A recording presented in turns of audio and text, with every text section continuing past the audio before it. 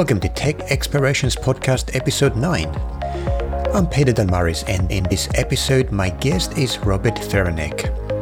Robert is founder of FEDEVEL Academy. He's well known through his YouTube channel and his online schematic design and PCB layout courses where he teaches hardware design. Robert specializes in advanced digital development with a focus on high-speed processor and motherboard design. He regularly posts on his Well Done blog, teaches at Udemy, and runs the Hardware Design Help Forum. Robert creates content about electronics, Altium Designer, Cadence OrCAD, Allegro, and hardware design tips and tricks. In this interview, we cover a range of topics and explore Robert's journey as an engineer. If you design printed circuit boards, you'll find a lot of gems of wisdom in this episode. This is Tech Explorations Podcast Episode 9. The Tech Explorations Podcast is a podcast produced by Tech Explorations. My mission is to share the stories of makers and learn from them. I simply want to explore why and how makers do what they do. Let's welcome Robert and hear his story now. Robert, great to finally have you on the Tech Explorations Podcast. How are you today?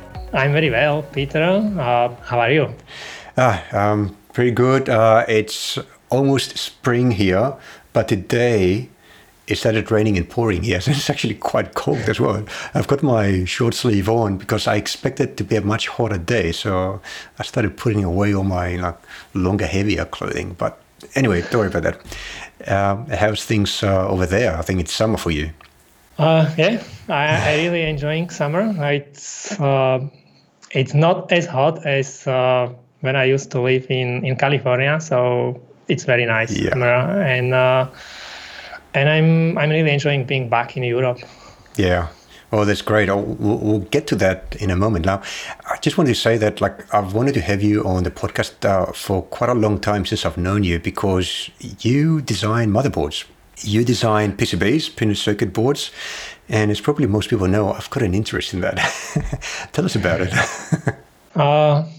Basically, after I finished university, or when I was finishing university, I had this great opportunity to start designing some products.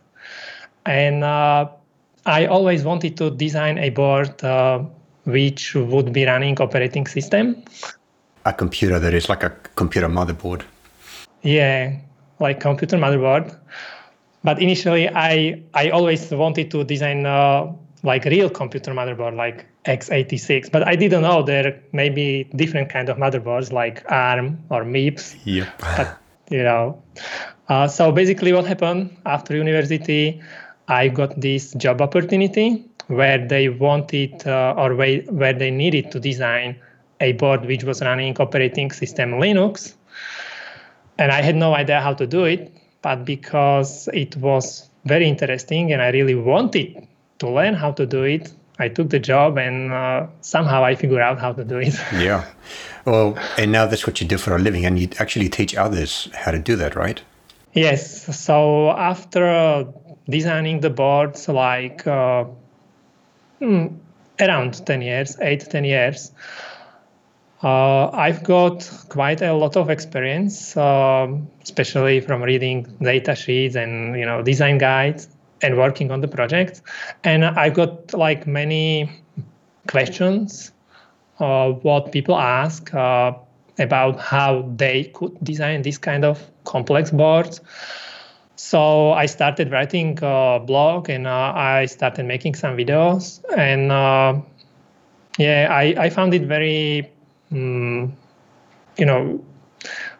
enjoy sharing this knowledge because I can see that this information can help many people. And the information, it's not actually very difficult information or something very complex or difficult to understand. Usually it's quite simple. You just need to know how to do it, and you just need to know what is important. Sometimes you need somebody to show you as well, right? Exactly. So I was a little bit, because it's so simple, why I would not share it with other people so they can do it. Yeah. Yeah, and that's how it started. Can you tell us back then, like, so you were fresh? Were you still in university when you got that opportunity, or did you just graduate recently and then you had the opportunity? Basically, at university, I was taking the master study. And during my master study, I was working on a project for a company, which was quite interesting, but it was not about designing motherboards, anything special. One of my first boards for this project was designing keyboard. All right. So nothing really exciting, but even from this simple project, I learned a lot because it was quite a large board, and it had like many keys. And what was happening? There were some random interrupts because it was 2-layer PCB connected to a microcontroller. So this was kind of my first touch with like crosstalk and these kind of things. Those subtle effects, the plague electronics. So many people think like they are designing very simple boards, but they still can have these kind of problems like random interrupts and, why this is not working as I would expect. Because you wouldn't think about it. So it was one of your first opportunities to build something and then debug it as well, right? Exactly. Yeah. How did you go through that experience? Like, did you have somebody help you, or did you have to figure it out by, pouring into books and Google and? We were like, I think 3 engineers or 3 students at the time. And the project what I'm talking about, it was electricity meter, 3-phase electricity meter. So there were some parts which we split between us. So one guy was designing DSP board, then the other one was working on microcontroller board, and there were some other parts like, the inputs, or current inputs, voltage inputs. These were designed by the professors. Right. And I was doing the keyboard and some software work. So it was not only me, it was kind of more team people, effort. but but all we were with no like practical experience. Yeah. Students from university, we had no idea how to manufacture PCB. We had no idea what kind of manufacturing outputs we need to send to to make the PCB or assemble the board. What you're saying resonates with me as well, because when I finished university and I finished electrical engineering, I still felt that I didn't really know how to build the product. Exactly. And the first product that I started building, it was software. I went from electrical engineering, I went straight into software. But I remember vividly that I was totally lost and I had to learn on the job. It was in a desktop publishing company, totally alien to what I had been used to in the past, and especially in university. I was building huge electronic books for professionals like lawyers and accountants. They're totally boring stuff, but the technology inside the product was quite advanced. I'm talking about 20 years back then, advanced for desktop publishing.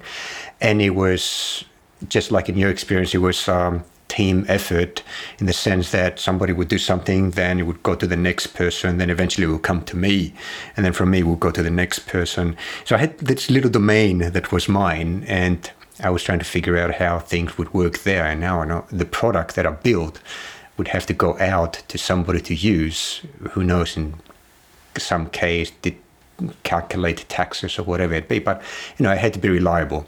So anyway, different sort of problems that we had, but again, you've got to learn on the job. So similar experience. But I wanted to ask you about this. So from there, you built your first, it wasn't a motherboard, but it was a pretty large PCB. You did a bit of debugging there. You fixed the issues with it. How did it evolve from there? Did you move into a linearly more complicated project, or did you stay there for a while? What happened next? What happened is I actually stayed at university because the project was quite large, and when I was starting at university, we had this bachelor's study. It's like 3 years. Yeah. And then we had 2 years master study. So after 2 years working on this project, it was still not completely finished. So I stayed on PhD study, and I continued working on this product. And I was also teaching people, and everything. What you? Yeah, that's exactly where it all started. Yeah, but we will go back to this little bit later, I guess. So when I was working, or when I was doing my PhD study, I don't know exactly how it is in other countries, but in Slovakia, doing PhD study, you don't really make much money. Of course, that's the same. Okay. Yeah, and it's a stipend. Because we decided to get married with my wife, and we wanted to have family and all this other family life. I've got a really good job offer from a company what wanted to provide they wanted to provide internet calls. So we are speaking about the year like 2003.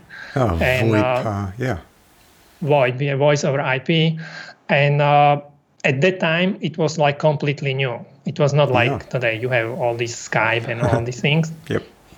It was very new, so they needed to design the hardware, because people in 2003 they used phones, but they didn't used to make calls through computers. It was very unusual. Yeah. So they decided they would like to design the hardware like real phones, which are connected to internet, so it's easier for people to make the calls through internet. Yep. And there were actually two options. You could use like a USB phone, which would require a computer always switch on, or you could design like a small computer which is connected to network, and there is like running Linux and this application, and you can make the calls anytime you want. Yeah, I did have one of those. I think it was designed by Cisco or one of its daughter companies. Yeah, I probably still have it in a box there. So it looked like a regular wireless telephone set, but then you'd plug it into your Ethernet, and you'd be able to make internet calls through voice over IP. Yeah. Exactly. So this company actually, they had a job opening, or it was like completely new company, or it was completely something. They were doing different things. I think they were like hiring engineers, but they wanted to have their own product, and they decided to go this way. So we were actually starting this. Like there was no one else before doing this. We were first people. They hired us, and we had no experience. Of course. Just from university. So when I'm speaking, or when I'm trying to teach people how to do hardware design, I remember all the times at university when I had no idea how to make PCB, and then I remember the times joining this company when there was no system. And there was no hardware department, and I remember how chaotic everything was, and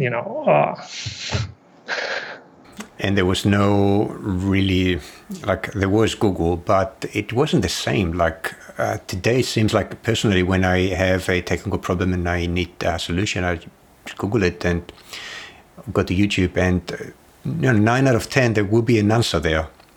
Back then, it was like 1 out of 10. So. Exactly.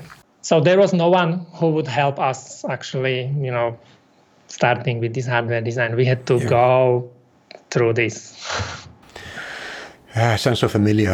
How did the project go eventually? Like, were you able to build the hardware? Yes, we did. We designed the USB phone. We designed also the internet, the network, iPhone. The company was selling this for I think 1 or 2 years, and then they sold it to different company. But the biggest issue with this was it was too early. At that time, the internet was not so fast. So, and then once internet was faster, these other big companies or Skype and all these other companies, they came in. They used a little bit different protocol. It spread between people, and then and became standardized as well. Like, were you using like the VoIP, or did you have to build your own standard as well, or protocol? They use some standard codec or some, I don't know exactly. I think it was called like SIP, but I don't know if it was SIP, codec. It still exists, But still it was not as good as some other one. So it was kind of decision, the company makes some kind of decision which was not the right one at the time. And then it was one of the things why the products or the system what they designed didn't become so popular, because it was not compatible with the other majority of the devices and protocols. Yeah. Well, there's so many issues when a new technology comes across, especially in the early days. There's incompatibility issues, and there's the market forces, and there's the big players, the small players, and it's pretty chaotic times when a new technology comes in and breaks new ground, like internet telephony, which just came out. So basically, when we develop this and they figure out maybe it's not the best product because of this compatibility, what happened, because they already had this software development and also hardware development, they started taking some other jobs. We actually started designing other kind of boards for different customers. And because the telephone, what we designed, it was based on it was called PXA 255 chip. It was Intel chip which was used in PDAs, and it was it was one of the chips it was only kind of one of the chips which could be used to design this kind of boards running Linux, and other companies needed these kind of devices with operating systems. So one of the first other boards what I designed for a customer was the device which is used in buses. I'm not sure if in different countries, but you use the card or chip or something. You go into bus exactly for the tickets, and it's it prints the ticket and it does all the job, like monitoring where the bus is. And so they needed this kind of operating system running device, which was in the bus and doing all these monitoring and ticketing and everything. So interesting. So the problems with your company's original project put you in position to actually take on projects that customers brought in, and that gave you a lot of diversity. So it gave you experience working on like a variety of projects now, right? Exactly. Then there was another project, and everything was because we built the initial platform. We knew how to work with the processor, and all these other customers, they were actually using same processor, but they just needed to customize the connectors and outputs and interfaces.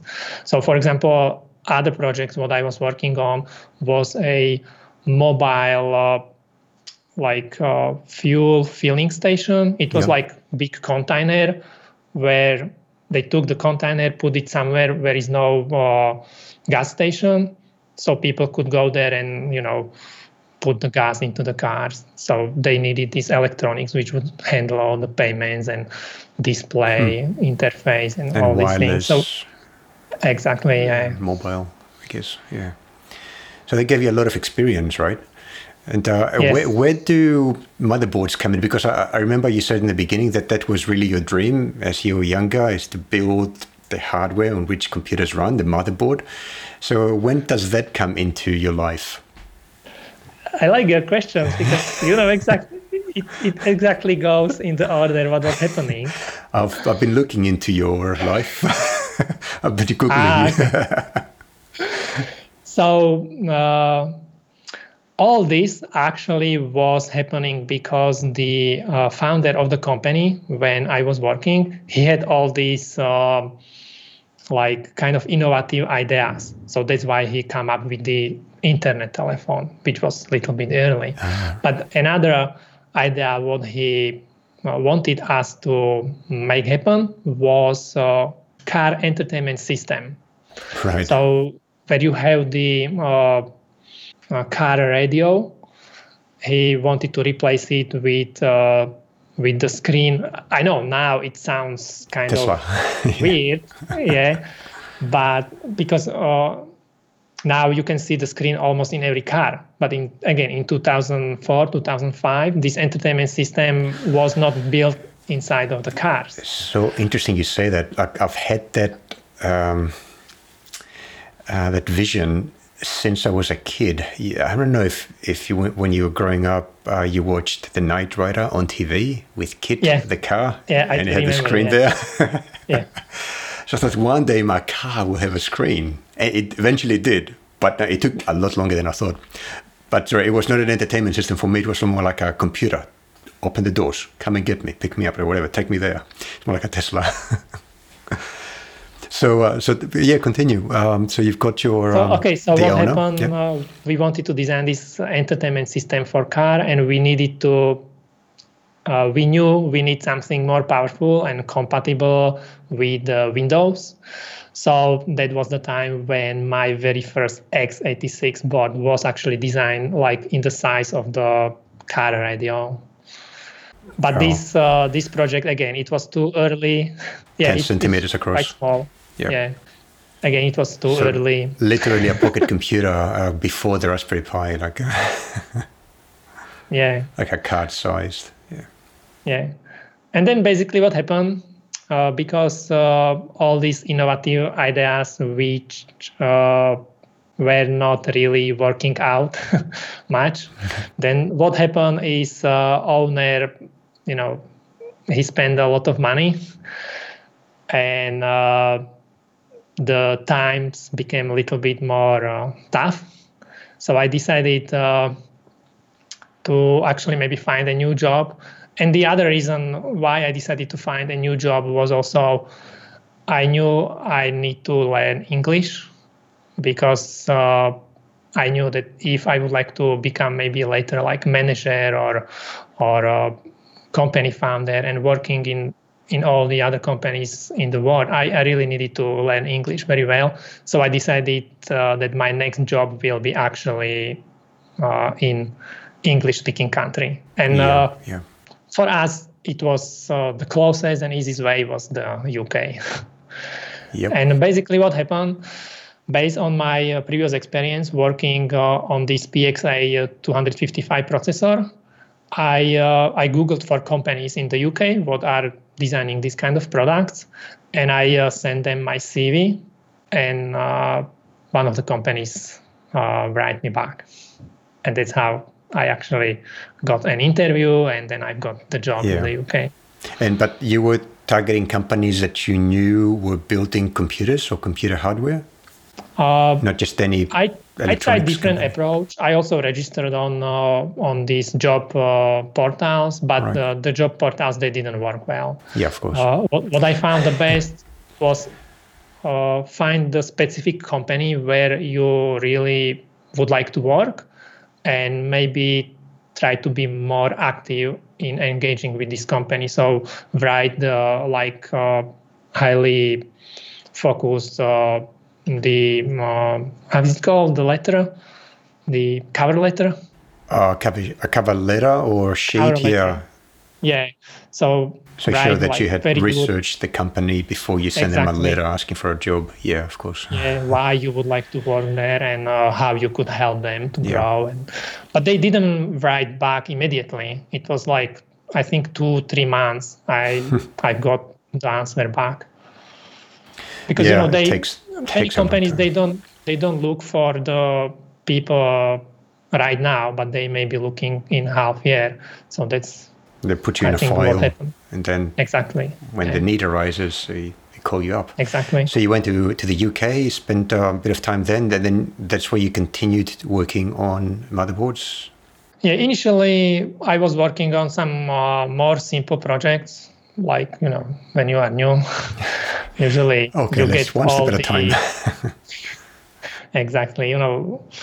Someone has to do the jobs, but the other senior engineers, they I don't know. I don't want to say like they don't like to do it, but there is always some kind of work which is not as exciting as somebody has some to do other it. work. Yeah, I guess someone has to do it.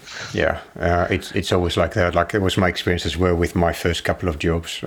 Actually, that actually is a good segue to what I want to ask you next. My experience with work was I had to, especially in the earlier days, I had to do all the boring stuff, and I reached a limit eventually. Even when I was in university, where you think that it's a bit more relaxed in terms of the projects that you can pick, but even that was totally boring. That's when I decided to start tech explorations.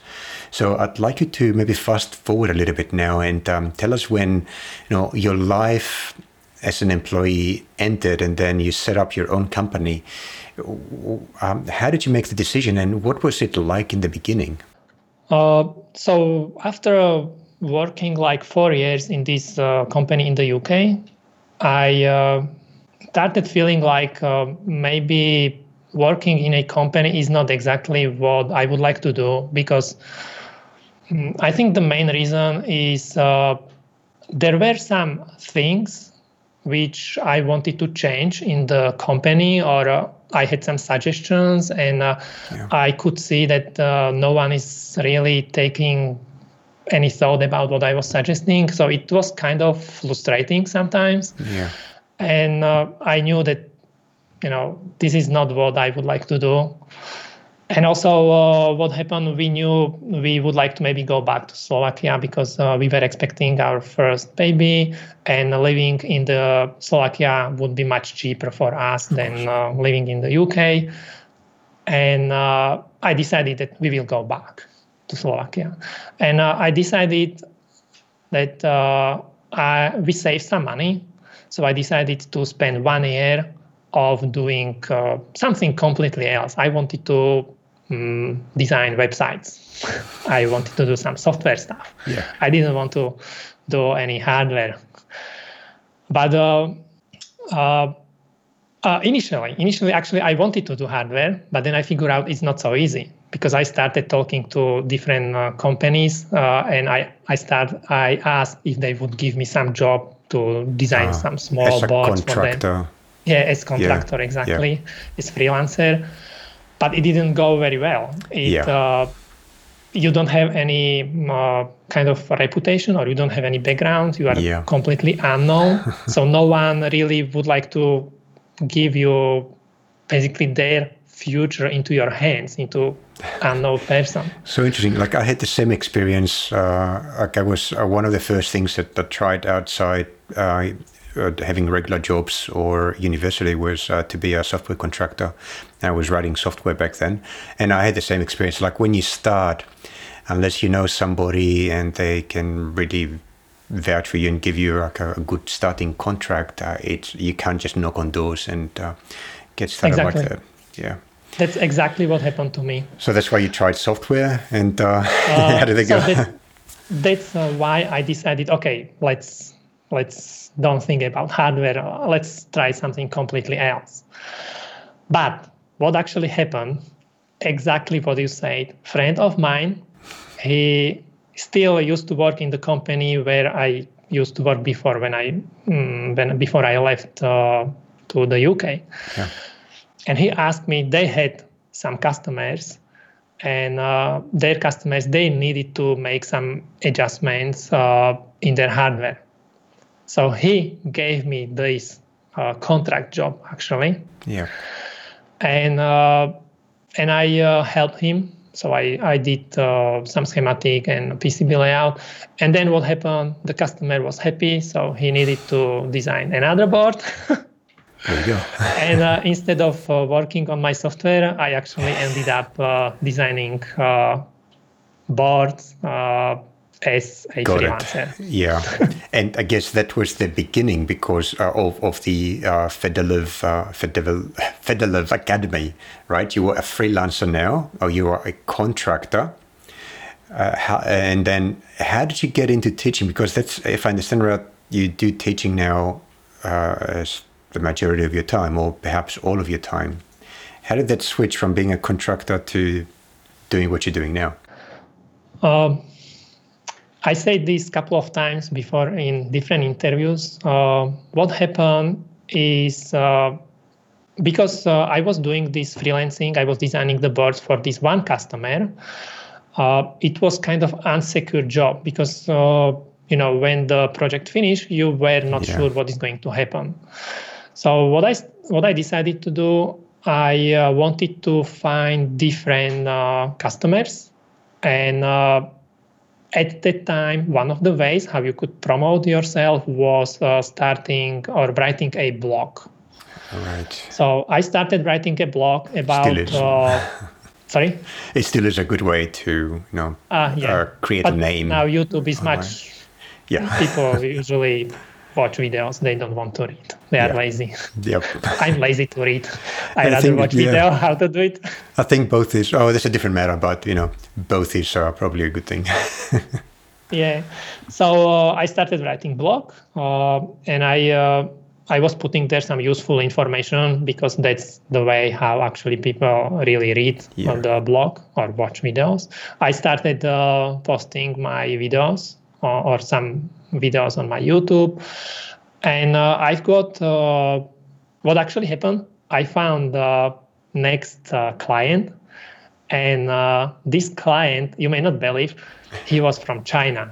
Right. So he asked me to design board for him. Person from China, living in China, where everything is as cheap as it can be. It cannot be cheaper anywhere else. It's like the human factor is you got to pay for it, and you look at it worldwide. Like a factory can't replace a bit of expertise in designing a product. And, but what actually happened is he initially used a Taiwanese company to design a board for him. But what happened is the copyright issue, So they designed the board for him, and in like 3 weeks or 1 month, same board was released in different company. How typical. So the problem or the thing why he decided to kind of outsource this design job to Europe was because of the security of the design. Property, Exactly, intellectual property rights. Yeah, that's cool. So very interesting. So this was another customer, and it was like I think after 2 years of doing freelancing, I realized it's not easy because the biggest issue is you hit the limit what you can make. Because you can only ask, let's say, I think at that time I was paid like 40 euros per hour. And because you can only work, 50 hours a week. Exactly, 50 hours a week. So you can very easily calculate how much money you can make. Yeah. And that's like the top best money, ideal money. In reality, you need to take some holiday, you may get sick, or you don't have the next project in pipeline. So I realized there are some limitations of doing this freelancing, especially when you go on holiday and you think I could be making money. I'm kind of losing money because I'm not doing anything. Yeah. And and I guess another big reason is that you don't really have any freedom and really any way of regulating your life in a way. If a customer says, "I want this by next week," and that's one of 3 customers or one of 4 customers, and you tend to try and please them. So no problem. I'll do it. I'll work overtime, get it done. So you don't have much control of your life as a freelancer or contractor. Exactly. For me, that was the biggest issue. Yeah, some people, I think they like it. I think freelancing is okay for some people. Yeah. You just cannot take it too seriously. But once you have a family and you have kids and, you need to make money, you need to be sure you need to make money. Yeah. It's much harder. If you are just alone, and you just would like to make some money and travel around the world, then freelancing may be just perfectly fine for you. Yeah. No, I agree. I also find that probably freelancing is great to begin with because it does expose you to projects that people bring in, and you do make acquaintances and meet people through that channel, and that way it gives you the opportunity to mature a little bit more as a person before you are ready to go out and do something on your own. So that was my experiences at least, and got me to where I am now, which actually I'm much happier. But I don't think I could have been here without all that past experiences as a freelancer and contractor. Same. I think exactly the same. I think it was like really great experience. Yeah. And and then basically what happened when I realized it's not the best way. At the same time, I started realizing or exactly what happened is because I started receiving more and more questions, I decided to ask people if they would pay for a course which would cover all the most common questions. Yeah. And I found enough people to cover the expenses for creating my very first course. And when I released the course, I just noticed wow, this may work.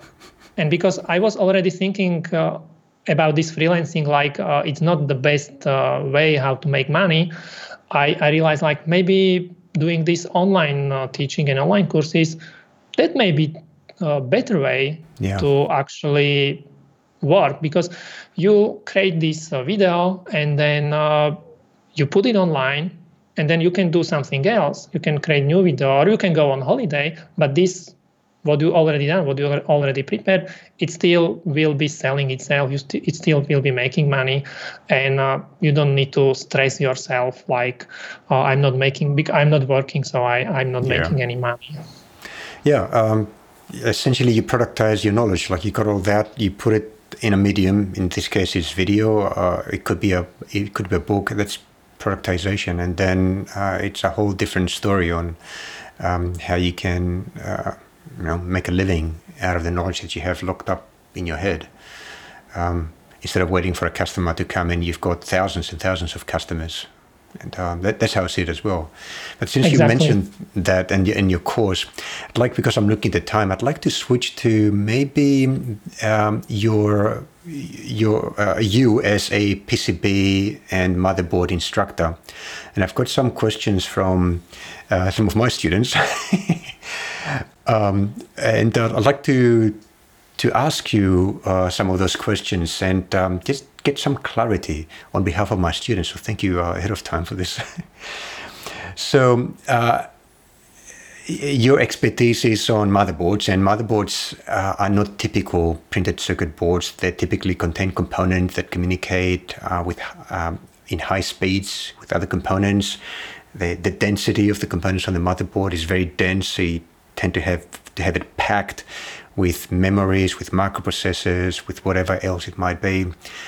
So one student asks, what are some of the challenges, maybe the top 3 challenges of creating a high density, high speed printed circuit board in your experience? It doesn't have to be always very dense design, but in most cases it is. So sometimes miniaturization. Sometimes you just need to design a board for specific format. So then, or it happens almost all the time. The question is how big the format is. Yep. So when it is standard, that, right? Because standard big board, you start with the outline in most cases, and then you try to fit the components in the best way you can. So let's say that you do need to make it high density. What are the 2 or 3 top considerations that you begin with? The biggest challenge with very high density boards is how to explain. I can use an example what happened to me. Yeah. I was designing very small processor module, and it was my like very first processor module, and I was not very careful about how I was doing layout. So the way how I was doing it, I was connecting pin to pin. So when I was drawing the tracks, I connected the processor pin to the connector pin, for example, processor pin to another chip pin. And what actually happened is this is perfectly fine for 95% of your board, but to connect like last 5% or last 1% of the board was extremely difficult. Yeah. And what happened to me, I had the whole board completely routed except one net, and I could not connect this one net. You could take a jumper wire and... I had to delete half of the board. I've seen boards like that. I know what happened. Yeah, so yeah, I could use wire, but that was not what I wanted to do.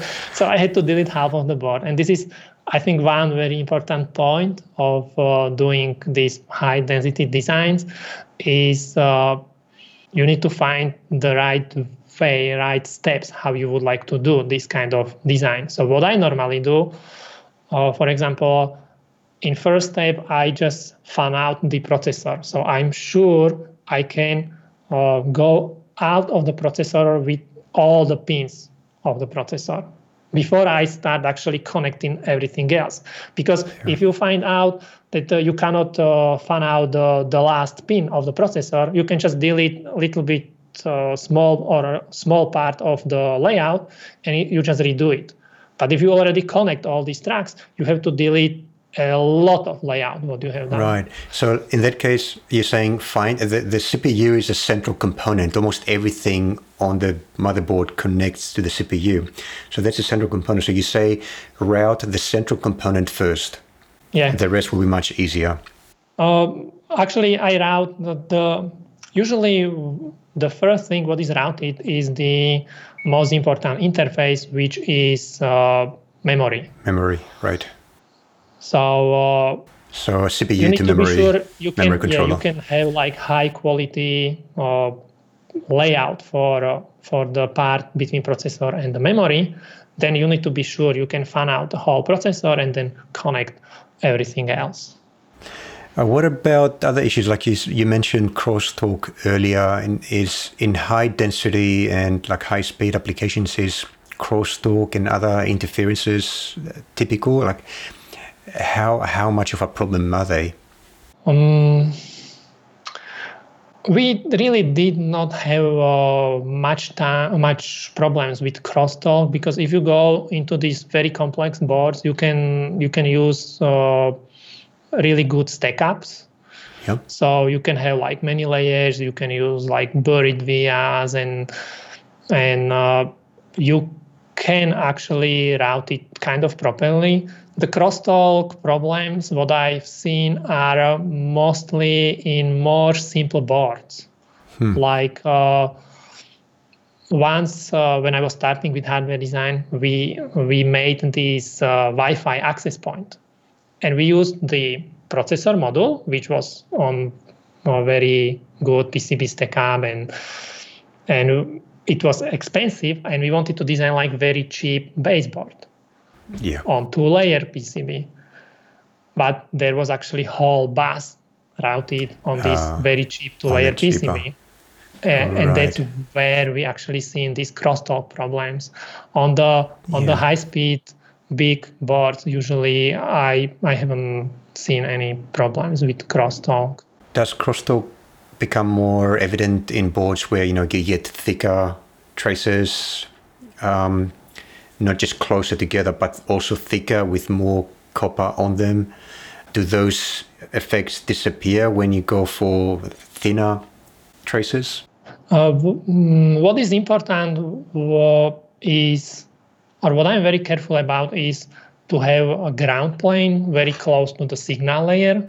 Right. So, all these emissions and everything, the fields, they are as small as possible. So once you put the ground plane far away, the fields around the tracks, they will be like bigger and bigger, and That's what actually is causing the problems. And that's why you put the ground plane in one of the middle layers, right? So that they're closer to where the signals are. Yeah, you ideally what I like to have is ground plane on top and bottom of the signal layer. Even better, yeah. So you have two ground planes. But what is important, you have to place the signal layer more close to at least one of these ground layers. Interesting, yeah. I normally like I've gone up to a 4-layer PCB and that was mostly like a demonstration project because I could have done it still in 2 layers, but I thought I'd try a 4-layer PCB in KiCad. And yeah, that's the principle that I followed. I had the top and bottom, I think. I think I used power in the top, like a 5-volt power layer in the top, and then the bottom was ground, and the 2 in between I had them for signals. Is it like an optimal solution to a problem like that, or are these more like guidelines or rules of thumb? Do they make a big difference? Stack up can make like very, very big difference. Yeah. So even like different layer ordering will make huge difference between the quality of the design. Yeah, of course. So what about power? Do you dedicate a layer to power? Yes.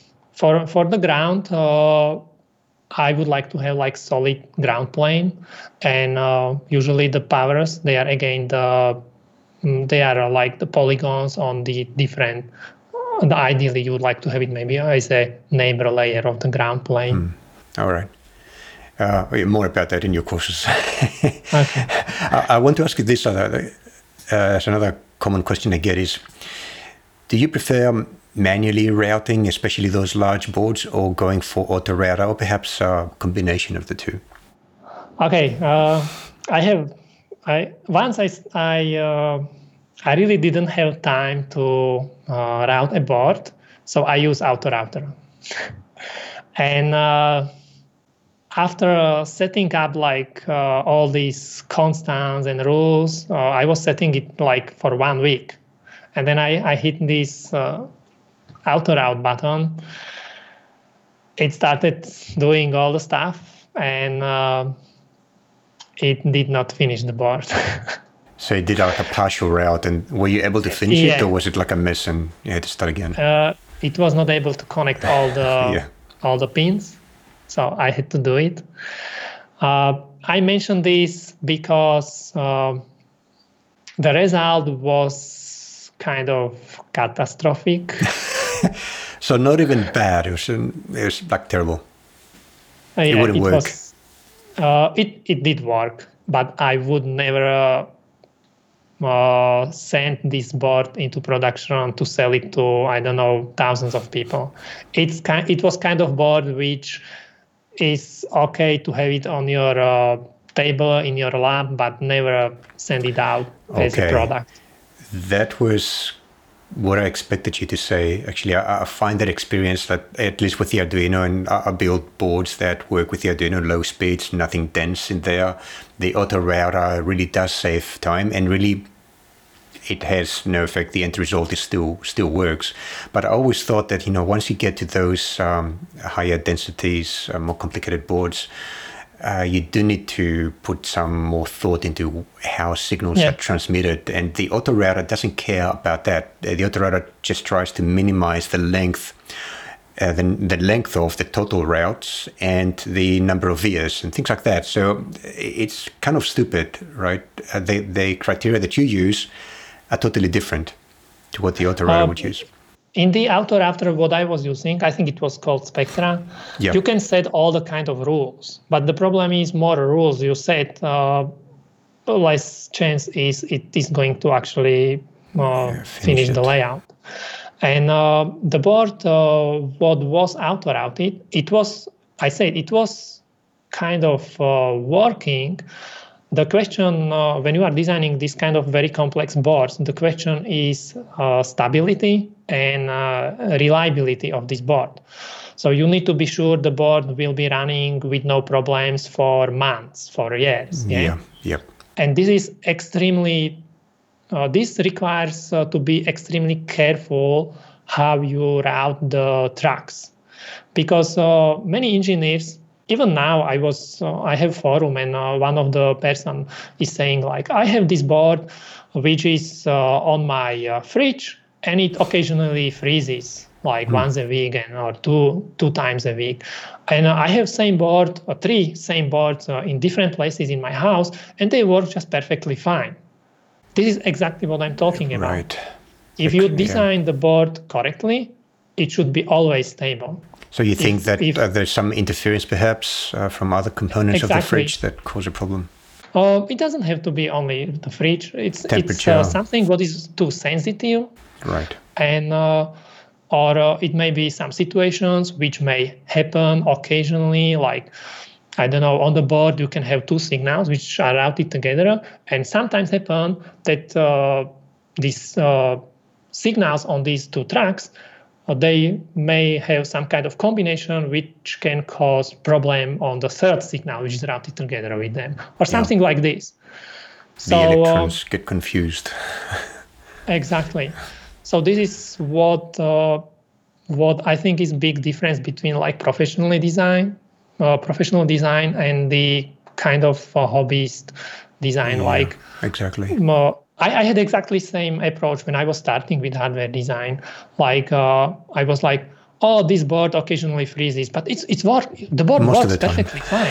Yeah, most of the time it's just fine. It's just once a week it freezes. If you design the board properly, it cannot freeze. It just has to work. If it freezes, it means there is something wrong. Yeah. So that's a big difference between, as you said, professional design and more laid back and hobbyist design. Which now, when I design something, is really for me. I design something that will sit on my desk and pretty much nobody else's desk. So the criteria are very different, and the quality, effort that I put in is totally different to if I was going to sell it out into the open market or share it in the open market. So I can give an example. I remember. Yeah. Sorry for interrupting, but I remember this good story. It's not like story, but I remember this from one of our customers. They were buying one of the boards what was designed before I actually joined the company, and there was this occasional interrupt, like once a month interrupt. But the thing with the company was that they were using this board in huge machines, and if something like this happened, they had to stop all production and clean all the machines. Ooh. So one occasional interrupt once a month cost them like thousands or tens of thousands of dollars, because they had to stop production and clean all the machines just because of this one random interrupt. Yep. So these applications, especially industrial applications like military, I guess, and health applications, you also have the totally different level of reliability that you need to achieve. And exactly. Like we could go into testing as well. Like how do you, like when you finish your design, how do you know that there will never be a combination of events or circumstances that will crash it? Or because let's not get into that now, because it's going to take, it's a whole different topic. Like testing is a huge thing. But I'm sure there's a whole engineering science behind it, but I'm saying that is something that you would have to think about, where I wouldn't really need to worry about that at all. I always recommend to go at least through environmental through the testing in environmental chamber, because this is very helpful. And so many is that times is that a chamber where you can control the humidity, temperature, and even light, perhaps? Temperature is most important. Humidity, we don't usually use the humidity, right. But temperature, like running your board in the negative temperatures, like minus 40 degrees Celsius. I don't know how much is it in Fahrenheit. I think minus 40 Fahrenheit is minus 40 Celsius. 40. Yeah. Maybe. I think that the 40 is the magic number. Coincide. And then up to the temperature what you can. Usually the components, they get hot, so you cannot go like. And that's part of certification process as well, is it? For some boards, yes. Yeah. But for you, it's definitely like I've seen so many boards failing when you just drop temperature like 20 degrees, and if there is something wrong, like too sensitive crystal or oscillator, it will stop oscillating, or your board will not boot up. I guess in those cases, it's not just the design that you have completed, but the manufacturing process as well can be flawed, and those flaws can come out in those different temperature conditions, right? Because then the materials come into play too. Yeah. So like a cheaper board versus a more expensive board could be the difference. Basically, what is happening, I think what is happening is like if you have something what is running on the edge, and when you start changing this temperature, and as you said, even like materials and the parameters of the materials start changing, you may go from this like running on the edge, you can cross the limit, and the board may like start crashing. Yeah. So then you need to have a little bit of knowledge of the manufacturing process of the PCB, especially if your board is meant to operate things like cars, exposed to the elements, industrial applications. That your job as a designer doesn't stop in your computer, but you need to understand other areas as well, as is manufacturing. But again, that's another topic. Maybe I'll ask you one more thing, one more question, like a technical question, and then we can go into the rapid fire questions as well, because I'm looking, we've been here, we hit the hour mark now. So one more thing I wanted to ask you, again, this student question. What is your philosophy or your approach around segmenting a board? So you build motherboards, a motherboard is basically a computer on a board with a lot of subsystems. What are your principles or your principle around placing those subsystems on the board and physically allocating space for them? I do think about this because, for example, on the board, you usually may have you may want to have I call it like quiet areas for example, for analog stuff like audio or some other things. You don't want to place it into somewhere middle where is all the noise happening. Yeah. Then you may have thinking about where to place the power supplies, because this is going to be like very noisy area. And then where you would like to have the digital things. Components, So usually I place like the power supply somewhere close to the connector or input connector, and then this is like the main power supply, and then all the local power supplies I try to place them as close as possible to the chips where they need to be connected. And then, of course, you have these important interfaces. So you have the processor and memories. So you need to place these together. Yeah. And communications and then plug them all together. Yeah. So like a second layer of decisions that you make, I guess, has to do with user interfaces, connectors, as you said, where you plug in your USB, your Ethernet, the buttons, perhaps a reset button has got to be easier to reach. Are those just as important considerations, like the user interface, which are all the inputs, outputs, and buttons? If you have full flexibility where exactly place the connectors and buttons and LEDs, then usually what we do, I try to imagine like final product and how you would like to have it. Like, for example, if you are designing something like set-top box, which is under a TV, then you would like to have the front end like with LEDs and control panels and all the connectors behind. So I try to think about the application. So when the board is finished, how you are going to use it. That's how I place the connectors.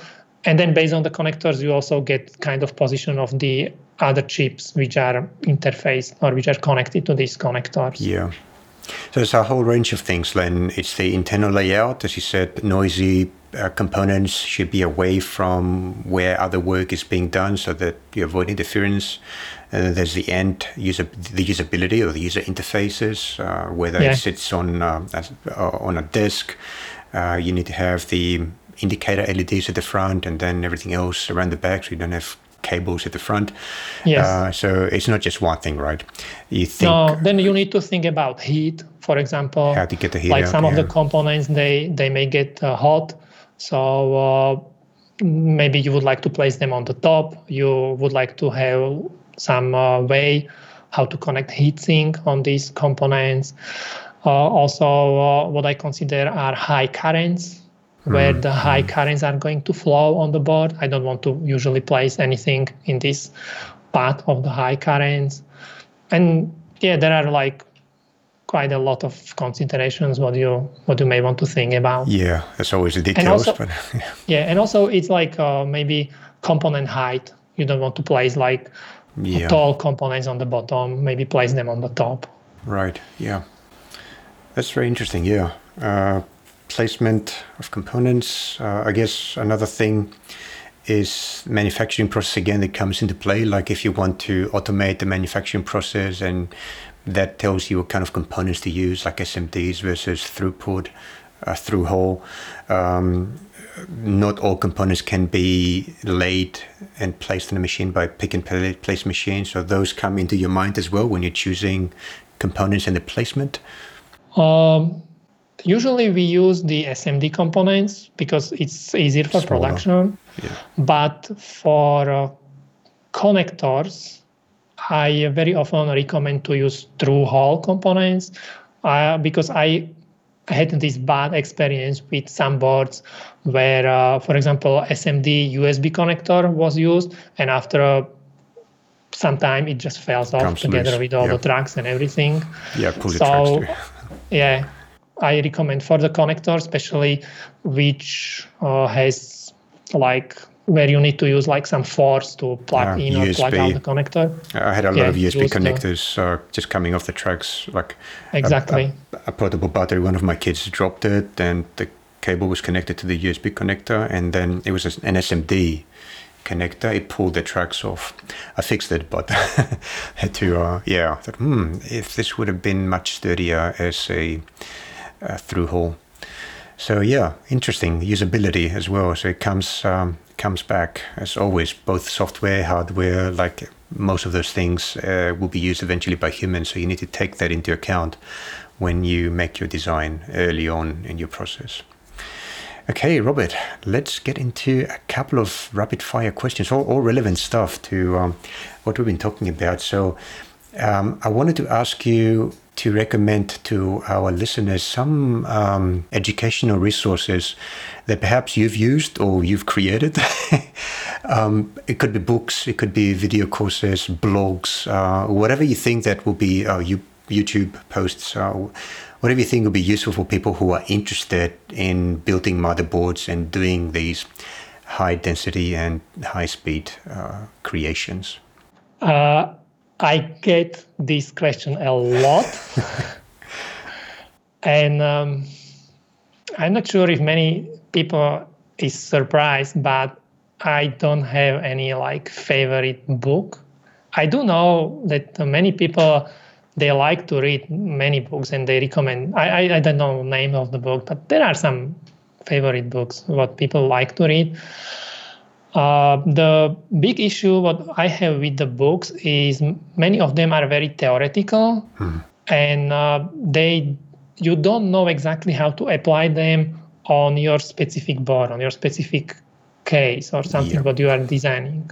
So the way how I actually learned a lot is through design guides. So like data sheets, right? Data sheets, but you also have specific design guides. For example, when I was designing these Intel motherboards, Intel, it is in their own interest to explain you the things as good as possible, so you design the board the way it works. So with each chip, you get these design guides where they will exactly explain you how you should route this, why you should, or sometimes they don't explain why you should do it. They just say, do it this way, do it this way, do it this way. Because it works and then, this way. And then when you follow these steps, what they will tell you, then the board works. That's very good advice. Yeah, there you go. So design guides. And these design guides are available for pretty much all of the common CPUs, memory modules, whatever it might be, and Intel, RISC, Now I think there are. Usually I say to people when they are deciding on selecting processor for their next project, one of the most important considerations is go through the documentation. Okay, so many people, they just look like on the cost, on price, but what I also do, I go and have a look what kind of documentation they have. Do they have these design guides? Good advice. Do they have good data sheets? Have a look at the software. What kind of software they provide? That's very because you can go into many troubles if you just pick a chip which is extremely cheap, but you can't do anything. Once you finish the board, you can put their software. This is the problem of the Chinese chips. They are extremely cheap, but you cannot find any documentation. Oh, it's in Chinese. It's my problem. It's in Chinese. Exactly.